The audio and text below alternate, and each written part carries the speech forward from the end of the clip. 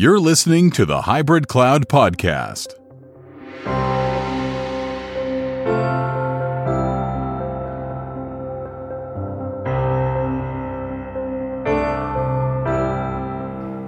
Welcome to another Hybrid Cloud Podcast, and this week I'm joined by Aaron Brown from Infinidat. Hi Aaron, how are you? Hi Chris, thank you for having me.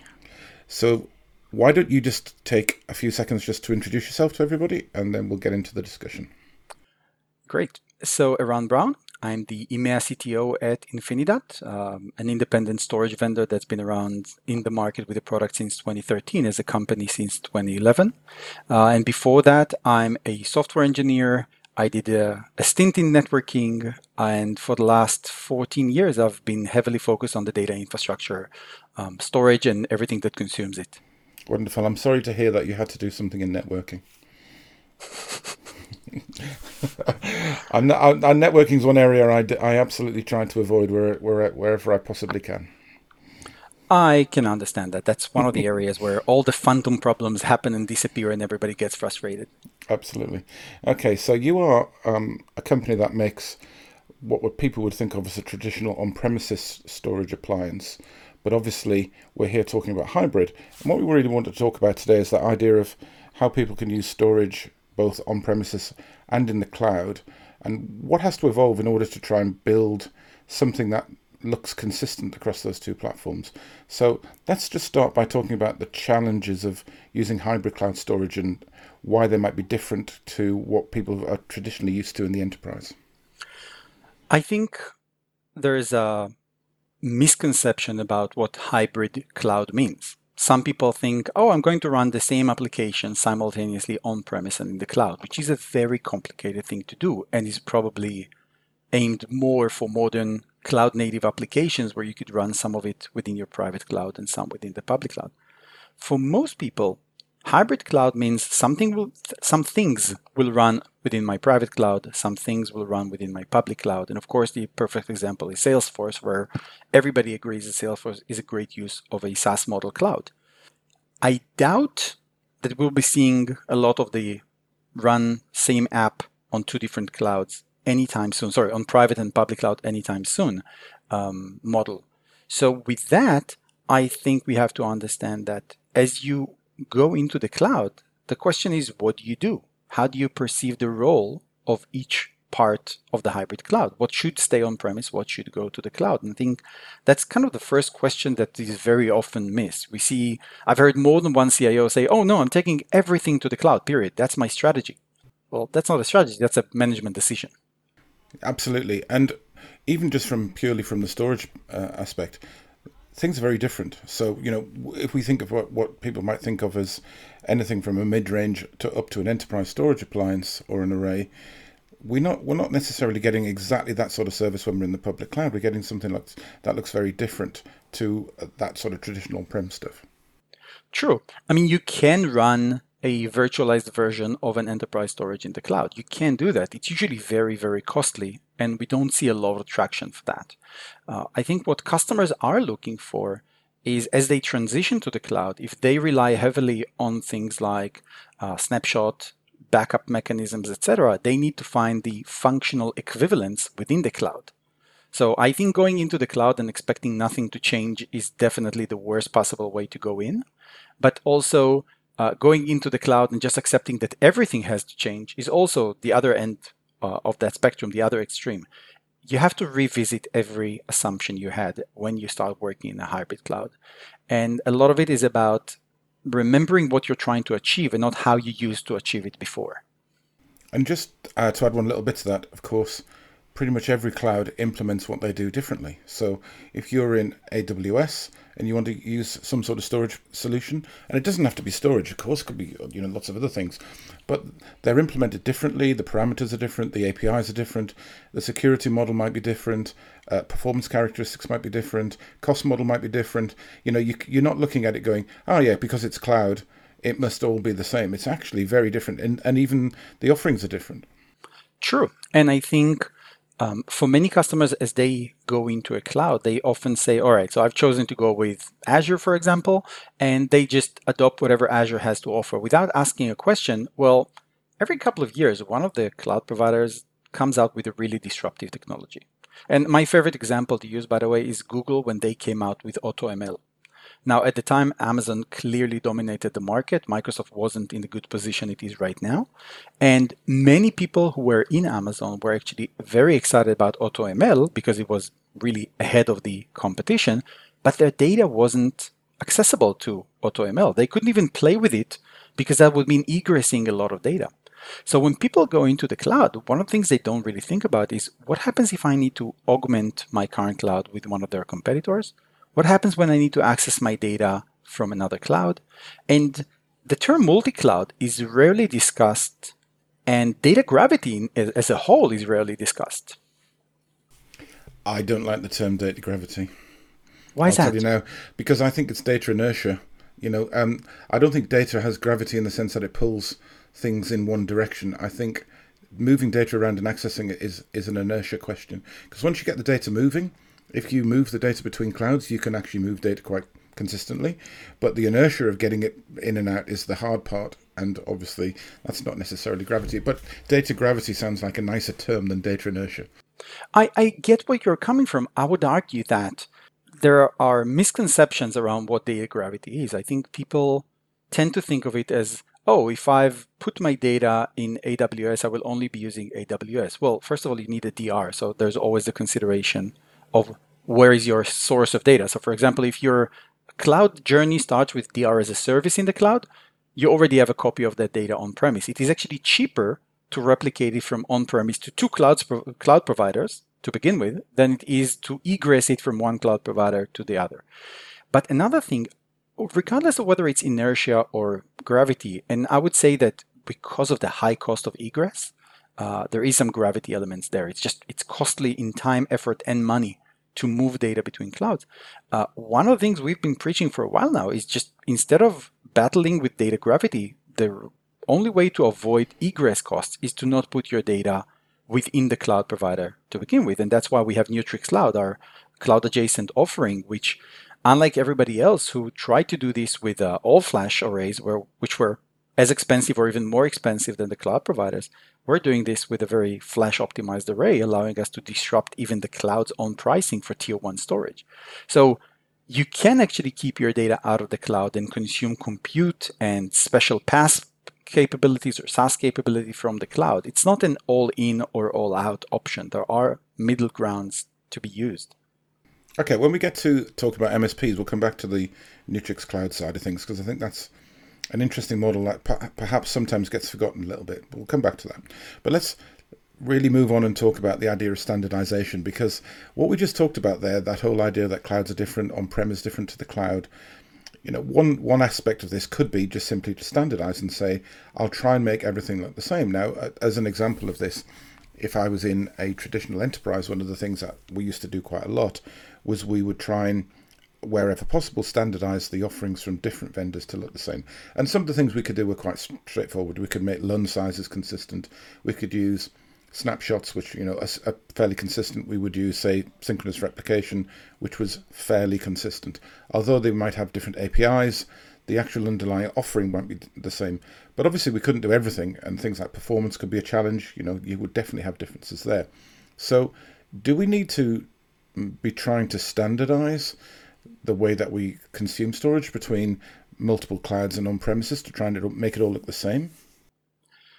So I think I would just change the word standardization with the word abstraction. What you want to be able to do is, just like you can take a VM that runs on an HP server and move it to a Dell server because the hardware is abstracted, you want to have an abstraction layer that allows you to consume one backend service today. Let's say it's Microsoft SQL on-premise. And then as you go to the cloud, to be able to consume Microsoft SQL in the cloud. So today, for example, the database connection provides that layer of abstraction.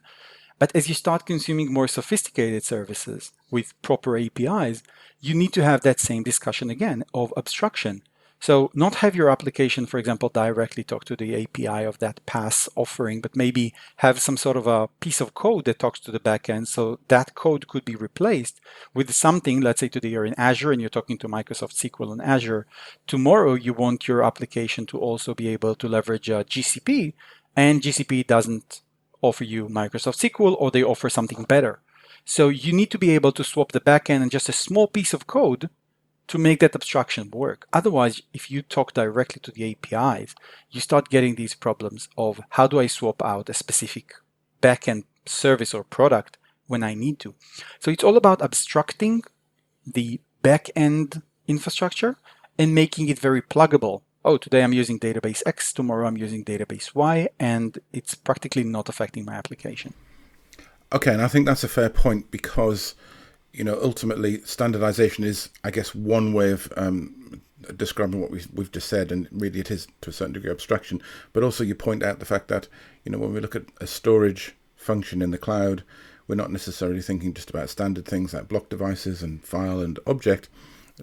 Cloud has a lot more, let's call it, more advanced storage features that could be things like databases or analytics functions and so on. So by standardizing, or at least having an understanding of the API more, we're in a better position there, I think, is what you're saying. Definitely. And the more your application is designed according to cloud best practices, the more you can actually benefit from those. So, for example, if you're relying on a POSIX backend, it's very easy to transport it from one POSIX compliant storage to another POSIX compliant storage, but you're tightly coupled to POSIX with its benefits and disadvantages. If you write an abstraction layer that shows the application the files without being tied to POSIX, and then you want to move from POSIX to object, that's a different discussion. Now you can actually swap out your backend POSIX or for something that might be fitting your scale needs, or maybe providing some other functionality like machine learning on top of all of your files. Okay, let's move on and talk about pricing, because this is a really interesting area, I think, where we've started to see vendors trying to change their models of operation, and they're doing it in multiple ways. So I'll pick a few examples. So we're seeing, for example, vendors trying to move away from the acquisition model into more, say, of a perpetual model where you pay a subscription, or you even almost get the hardware as a service. But to be honest, it's very different to deliver that in the cloud compared to the way it is delivered on premises, because at the end of the day, in the cloud, that's a shared environment. On premises, it's dedicated to you. So for vendors, I think that's a tricky one to overcome. So what do you see on the pricing side?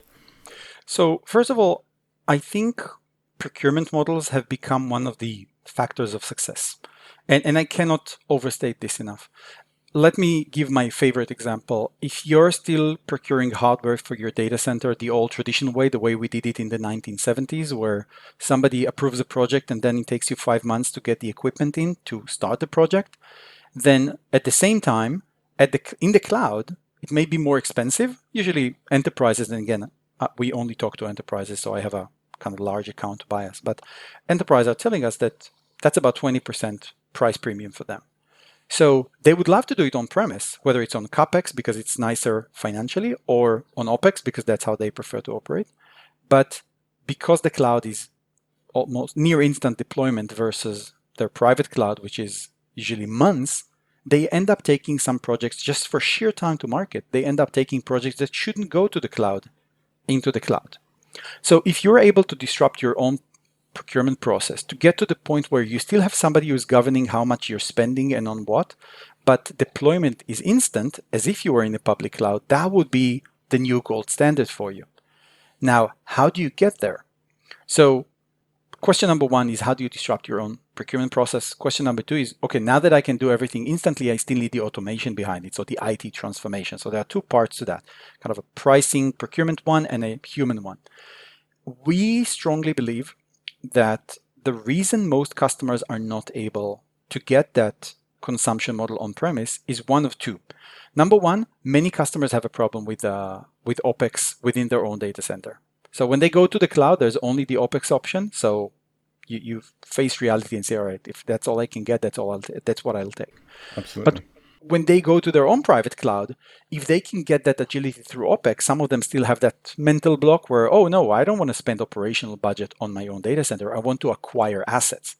So can we still get CapEx-based models where you can still instantly grow and deploy a new project? And that's been a challenge for most customers. Most of these offerings are not available today, or they come in an insane premium. Well, to get that model, you need to do something first. You need to find a way for the vendor to make money, but still put a lot more, in our case, storage capacity on the floor of your data center that you haven't paid for. Because for growth to be instantaneous, you need to be able to give the same level of service for 1 terabyte growth, 20 terabyte growth, and 200 terabyte growth. So for the vendor to be able to say, yeah, sure, I'll give you 200 additional terabytes at no extra charge, and if and only when you use them, I'll charge you for them, the vendor needs to first be able to disrupt their own internal costs.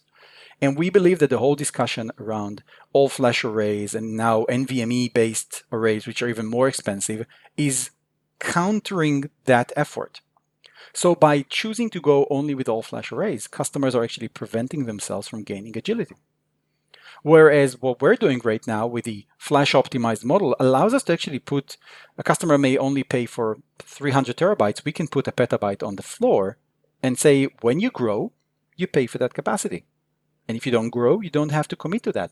Naturally, if they're willing to commit to some future purchase, we can actually be more aggressive on pricing, but it's the instant growth part that they want to get. They're already paying less to run things on-premise than they would in the cloud. It's great for them to be able to get that agility. So the consumption model starts with the procurement process. And if you cannot revolutionize your own procurement process, your private cloud will remain very slow. That's a really interesting way to look at it. So, that difference between highly expensive, but I guess potentially highly performing storage and what that people look at as in the all-flash model and the way that you've had it. Now, I'm not saying that your products aren't highly performing, by the way. That's not what I was meaning by that. What I was meaning was that when you look at an all-flash system, the sort of assumption is that because it's all-flash, it's there to deliver super high performance to every single application all the time. Whereas what you're putting in is a different design, but it's still going to give you the level of performance you need. Otherwise, you wouldn't be putting it in that environment in the first place. But that different model allows you to be different with your ability to seed those environments for your customers without having to go in and touch that or upgrade it or change it in a subsequent visit based on what their requirements are. Oh, definitely. We see customers who say, I would like to move away from owning assets. So customers who did revolutionize their own way of perceiving their private cloud. What I would like to have is a private cloud that I can scale up, scale down. I don't want to own the hardware. I don't want to care about swapping out the hardware or extending service. I want this to be a true on-premise storage cloud. And we do that. We have an offering called Flax, which basically allows customers to avoid owning the hardware. They can scale up and down instantly, but they get the full capabilities in terms of performance, capacity, everything off the box on day one. And they grow into it exactly as they would in the public cloud, except now they don't have to go through the whole cloud transformation to do it. They get it instantly today with their own existing IT processes. Okay, sorry, Karen.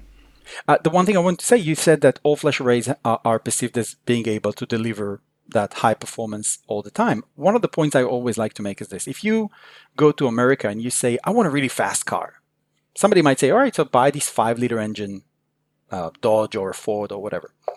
If you go to Germany and you say, I want a really fast car, they will say, here, there's a 2-liter VW Passat, for example. But it has this great TSI engine and this great DSG gear, and you'll get a fast performance, great performance. Well, when I go to America and they say 5-liter engine, I immediately understand why it's fast. When they tell me about the 2-liter TSI DSG thingy, my initial reaction is, yeah, I can understand why that would be fast, but can I still take it for a spin just to see that it is actually fast? Yeah. What I tell customers at that point of the discussion is take it for a spin. There's basically try and buy and POC option, etc. Just take it for a spin. And when they put us head to head with all flash arrays and see that we are outperforming them consistently, and we're already cheaper, and we're giving the flexible consumption model, that really makes the sale for us. For us, the number one effort, by the way, as a company is to get to a POC. That's when, from our perspective, the deal is practically done. It's all about getting the customer to come out of their comfort zone and say, yeah, I'll try this technology. But by the way, with the whole financial crisis we're all heading into right now, I'm optimistic that more customers will be actively looking for ways to disrupt their own private cloud pricing. Yeah, good point. Just as a side note on that idea of a super fast Sirocco or Passat or something like that, with a 2-liter diesel engine, I have actually been around a track at 150 miles an hour with four of us in the car with a professional driver. This is not me driving or anything like that. In a 2-litre car, diesel car like that. And you think, okay, this is going to be interesting because there's 4 of us in this car. Can it really do it? And yes, it could. And it was really interesting to be going around a track at that speed and seeing what those sort of cars can actually do. I think they still quite happily drive at 150 miles an hour. 150. I'm sorry, we use the metric system. I'm doing the translation in my mind. Wow, that's a lot. It is fast, yeah. So this is a test track called Millbrook, where they do a lot of the proving of the cars. And they've got a bowl, they call it, which is slightly angled. So depending on which speed you wanted to go at. So there's actually on the track is written the speed that you can go, and take your hands off the steering wheel, and the gravity of centrifugal force will pull you back in to the track, so that you don't you don't need to steer. It will sort of steer because gravity is pulling you back in against the centrifugal force if you've been pushed out. Well, I don't know what about you, but if my driver at 150 miles per hour would have taken his hands off the wheel, I'd be smacking it very hard. Well, first of all, it was a lady, and she didn't take her hands off at 150, thankfully. But she did at 100 just to prove the fact. But it was fascinating to see that, that you were entirely right. You can do that in a car like that. So just thinking back for a second to what we talked about earlier, the idea of having storage in what we call cloud adjacent. How does that affect the way people look at pricing? Because obviously you could deliver that in a different model. You don't necessarily have to give somebody a dedicated solution. You could give them, a fraction of an array or a fraction of a platform, and that might actually help your cost model slightly differently. Yeah. So I'm now involved in a deal with a customer, for example, who has a little over 1 petabyte of NAS data, and they want to do DR in the cloud. They don't want to own the second data center. And one of the things we're telling them is, all right, is it DR? We just want to protect your data. Is it the business continuity? And you actually need to be able to resume operations. And they say, well, it's a DR on the short term. And then if it happens, we will, of course, bring up everything on the other side. But we have time. It's not urgent. These are engineering efforts. So it will delay the time to market of our next product. And we talked about it. And for them, not owning the second site is something they're definitely excited about. It's a hassle for them. They don't have anybody in that site. It's always travel for that. But the ability for them to consume the storage, but they have complete data sovereignty. So it's not within AWS, it's not within, and I know data sovereignty and data governance is a huge issue now with the American Cloud Act kind of disrupting the sovereignty of EU and UK states. This is a huge issue. So for them to be able to say, yeah, I've taken the data out of my data center, I'm closing down my DR site, but I still have complete control over my data is a very, very strong statement. Now, when you think about the ways to achieve that, and we said enterprises are experiencing about a 20% price gap when they just lift and shift to the cloud, running an all-flash array within your cloud instance is definitely one way of doing things to get rich data services like snapshots and replication, maybe sync replication, which is somewhat challenging in the public cloud. But you're now taking the 20% surcharge of the cloud, adding whatever licensing you have to pay to the storage vendor per terabyte or whatever the consumption model is, and you end up with a very, very expensive model. Our choice of doing it adjacent to the cloud, so basically we sit within the same Equinix data centers, so the latency is very, very low. Even when you incorporate the cost of the ExpressRoute or Dialog Link or whatever you need to pay for, it's still dramatically cheaper. But again, it starts with our own price disruption out of the box, and that's what enables that business model. Okay, no, fair enough. Right, so let's move on and talk about how we might see this affect different aspects of the business and different areas of the business. So I think I'd like to sort of cover SMB, maybe how MSPs are doing it, and then get on to the enterprise, which is where we all tend to sort of end up eventually talking about enterprise. I think for me, the SMB one seems like to be the most disruptive going forward, simply because a lot of SMBs might just look at it and say, I'm going to push all my resources to public cloud. I could use a public cloud environment for all my file data, and they may not have, for example, as much in terms of analytics or other sort of, large volumes of unstructured data.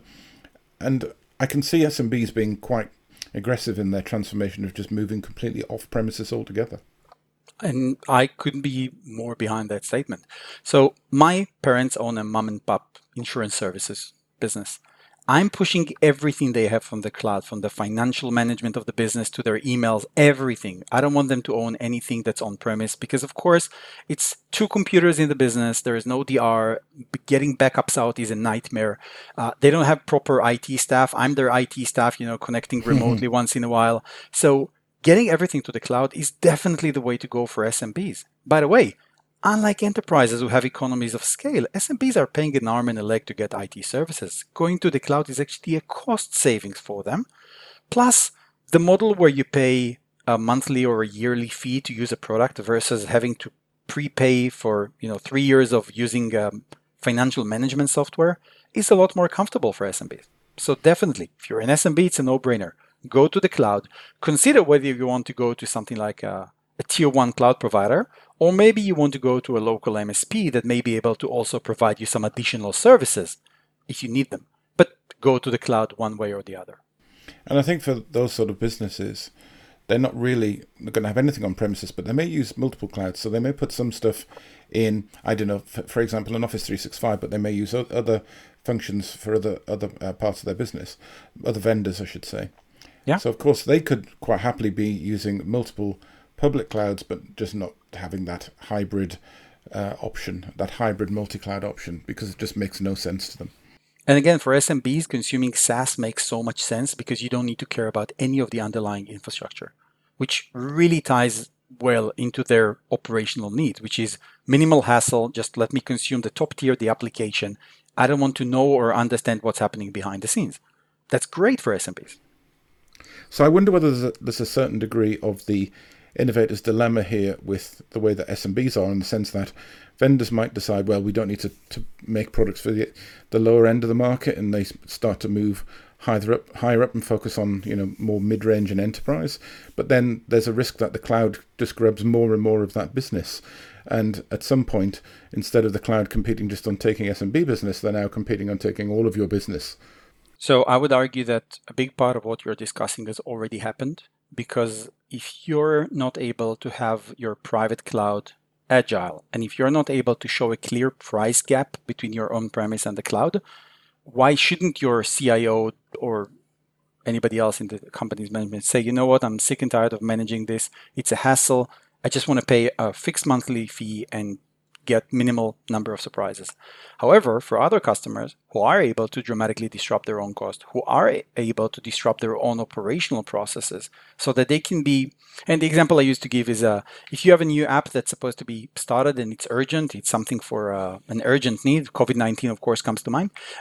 If you can do this on premise for let's say £100,000 and it will take 5 weeks, or you can do it in the cloud, it will be £130,000, but it will happen within 2 days. Well, for something that you want to get fast to market or something that's urgent, yeah, you're going to pay the extra £30,000. But let's say you can disrupt your own cost structure. So now your own private cloud is no longer 100,000, it's let's say 90,000. So you increase the gap by just 10. But then you can deploy on premises, not within 5 weeks, but let's say 5 days. So now it's £40,000 for the gap, and it's 3 days. So 2 to 5 days, that's the difference. Do you already sign up on going to the cloud, or do you kind of stop and say, well, do I really need those extra 3 days? Is it worth £40,000? Pounds, sorry.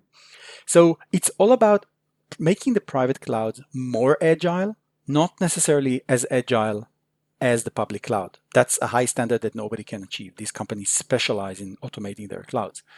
You just need to provide a more cost-effective equivalent. Okay, let's move on and talk about MSPs then, because this may be something that an area where an MSP could actually do exactly what you just said and offer something at a bit more of a bit more value, or maybe even value-add services to customers compared to what they could have done in the past. And they might be using both a combination of the cloud in the background, and they could be using something like your technology on their site, and they might do it that way. So maybe MSPs are in a very strong position here to be able to do value add for a lot of customers. Definitely. And that's why I said, first of all, for SMBs, consider a local MSP to be adding some services to not just run your application for you, but to also add some capabilities, whether it's support or whatever else you need. But our discussions with MSPs over the last I would say a year and a half have really changed. So they've understood the fact that, you may be operating in a country where there is no tier one cloud provider yet, but yet is a very important word in that sentence. And they understand that when they do open their first tier one cloud, they will have a new type of competition. So, and by the way, this is if I take the UK example, you think about British Telecom, which used to be not the 800 pounds, but the 10,000 pounds gorilla in the market. And now they're going head to head with Amazon, which is even bigger. So companies will have to revisit who they're competing with and how, what's their differentiation strategies. And I think that bringing value-added services to customers is a great way to go. Bringing localization capabilities, having people on the ground in your territory that can actually provide either local language or even physical location presence is a great one. But I think for most companies, the transition to the cloud is very, very hard. And you're seeing the big cloud providers actually partnering with these MSPs, referring to them as CSPs in their language, to enable cloud transformation with services, with guidance, managing some of their customers' cloud infrastructures. So number one is you bring extra value beyond the cloud, that knowledge base and the service around it. But if you only do that over a certain amount of years, your customers will become self-sufficient and you lose that business as well. So that's a short-term strategy. When we talk to MSPs, the one thing they want to see in their long-term strategy is how do I still maintain my customer relationship and my customer value over time? And that's again what we look to partner around Neutrix. So again, we allow them not only to guide the customer to the cloud, but to allow the customer to not put their data in the cloud so that inertia/gravity do not become a problem for them. And then 2 years down the road, the customer said, hey, I heard about this new image recognition service from Microsoft. My data is in AWS today, but I want to use that service. Can I do it? Yeah, now you can upsell another service. Well, your data is not in the cloud, it's adjacent to the cloud. So we can actually load it into this machine learning image recognition process and actually do a lot of analysis. So for example, maybe you have a lot of scanned forms and now you want to use Azure's forms recognition to make some new value from that data. Well, if the MSP guides the customer towards the right cloud adoption path, that can definitely be a huge value for them, not just for the short term, but for the long term. And they're partnering with us around their ability to kind of take the Neutrix capabilities, which is a lot of human years involved in development, and running that for themselves. I think the MSPs might be in a position where they're actually possibly, first of all, not fully understood what they could offer, and secondly, in a very strong position to be able to offer something more than they could have done previously. Because now, if you look at what it takes to, for example, understand the differences between all these different cloud platforms and how they interact and how they work with and the fact that there are new features and functionality coming out all the time, I think for a large organization or a small organization, keeping up with all of that knowledge is really tricky. So having somebody who's got the skills in that, who can actually work across the different platforms and give you that level of advice as well as sell you services and other consultancy skills, actually could be even more valuable than it was previously. So I just saw an analysis that somebody did about a cloud migration process, and when you look at like the Microsoft or AWS sites where they compare each other's services, it seems like, hey, they pretty much offer everything identical. They call it different names and they have different APIs, but what do I care? It's all about the price. Well, if you have an MSP guiding you, you can actually find a lot of cost savings policies. For example, migrating existing Microsoft licenses when you're going to Azure, as an example. Or maybe some smarter use of PaaS in the backend in Google to be able to reduce your backend costs, etc. But that's knowledge that comes with experience, and that's where the MSPs can come in. So if you just read the tables, the comparison tables between all the cloud providers, they seem pretty similar. The devil's in the details. Absolutely. Let's go on and then finish then as we look at enterprise, which I think you said at the very beginning, the desire or your propensity to sort of head towards that large enterprise and customer, because that's where we tended to work a lot of the time. What do you think the enterprises will do in terms of the way that they will adopt the hybrid and the multi-cloud model? So a little thought experiment. Can you imagine Facebook running their own infrastructure on AWS?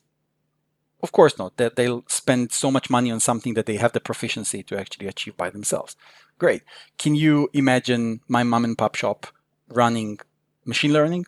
No. So it's very clear that large customers, the super scalers, have to run their own thing, and the smaller ones have to go into those consolidated clouds. Now, there are two questions. What should go to the public cloud in the hybrid model, and what should stay on premises? For enterprises to take the right decisions, they will find that whatever they need to get faster to market could be well served on both of them, if they're able, as I said, to disrupt their consumption model, their pricing, the way they consume the underlying infrastructure. And again, this doesn't have to be OpEx, unlike what people think. People used to think that cloud is OpEx and on-premise is CapEx, and that's no longer the true for both sides.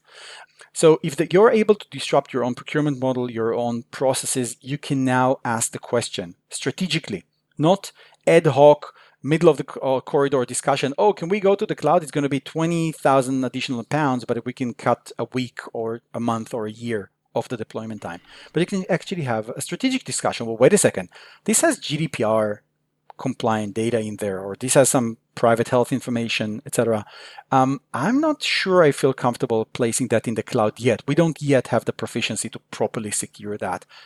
What if I prefer to keep it on premises for at least another year because my cloud journey is relatively young and I want to keep it there? So enterprises, it's not about what goes to the cloud, it's about what's the role of each one of the two clouds, public, private. And for the private cloud to really have a role, it has to disrupt itself. We have to make our private cloud a lot more agile and change the consumption models. If you do that, if you now have a true alternative where you can deploy new apps in both places, now you can have a strategic discussion. What's the demarcation line? And if you think about it, 80% of the apps can run either on-premise or in the public cloud. Some applications like data lakes and ML will run in the public cloud. Some things are fairly simple and will run on premises. It's the middle tier that you have to worry about.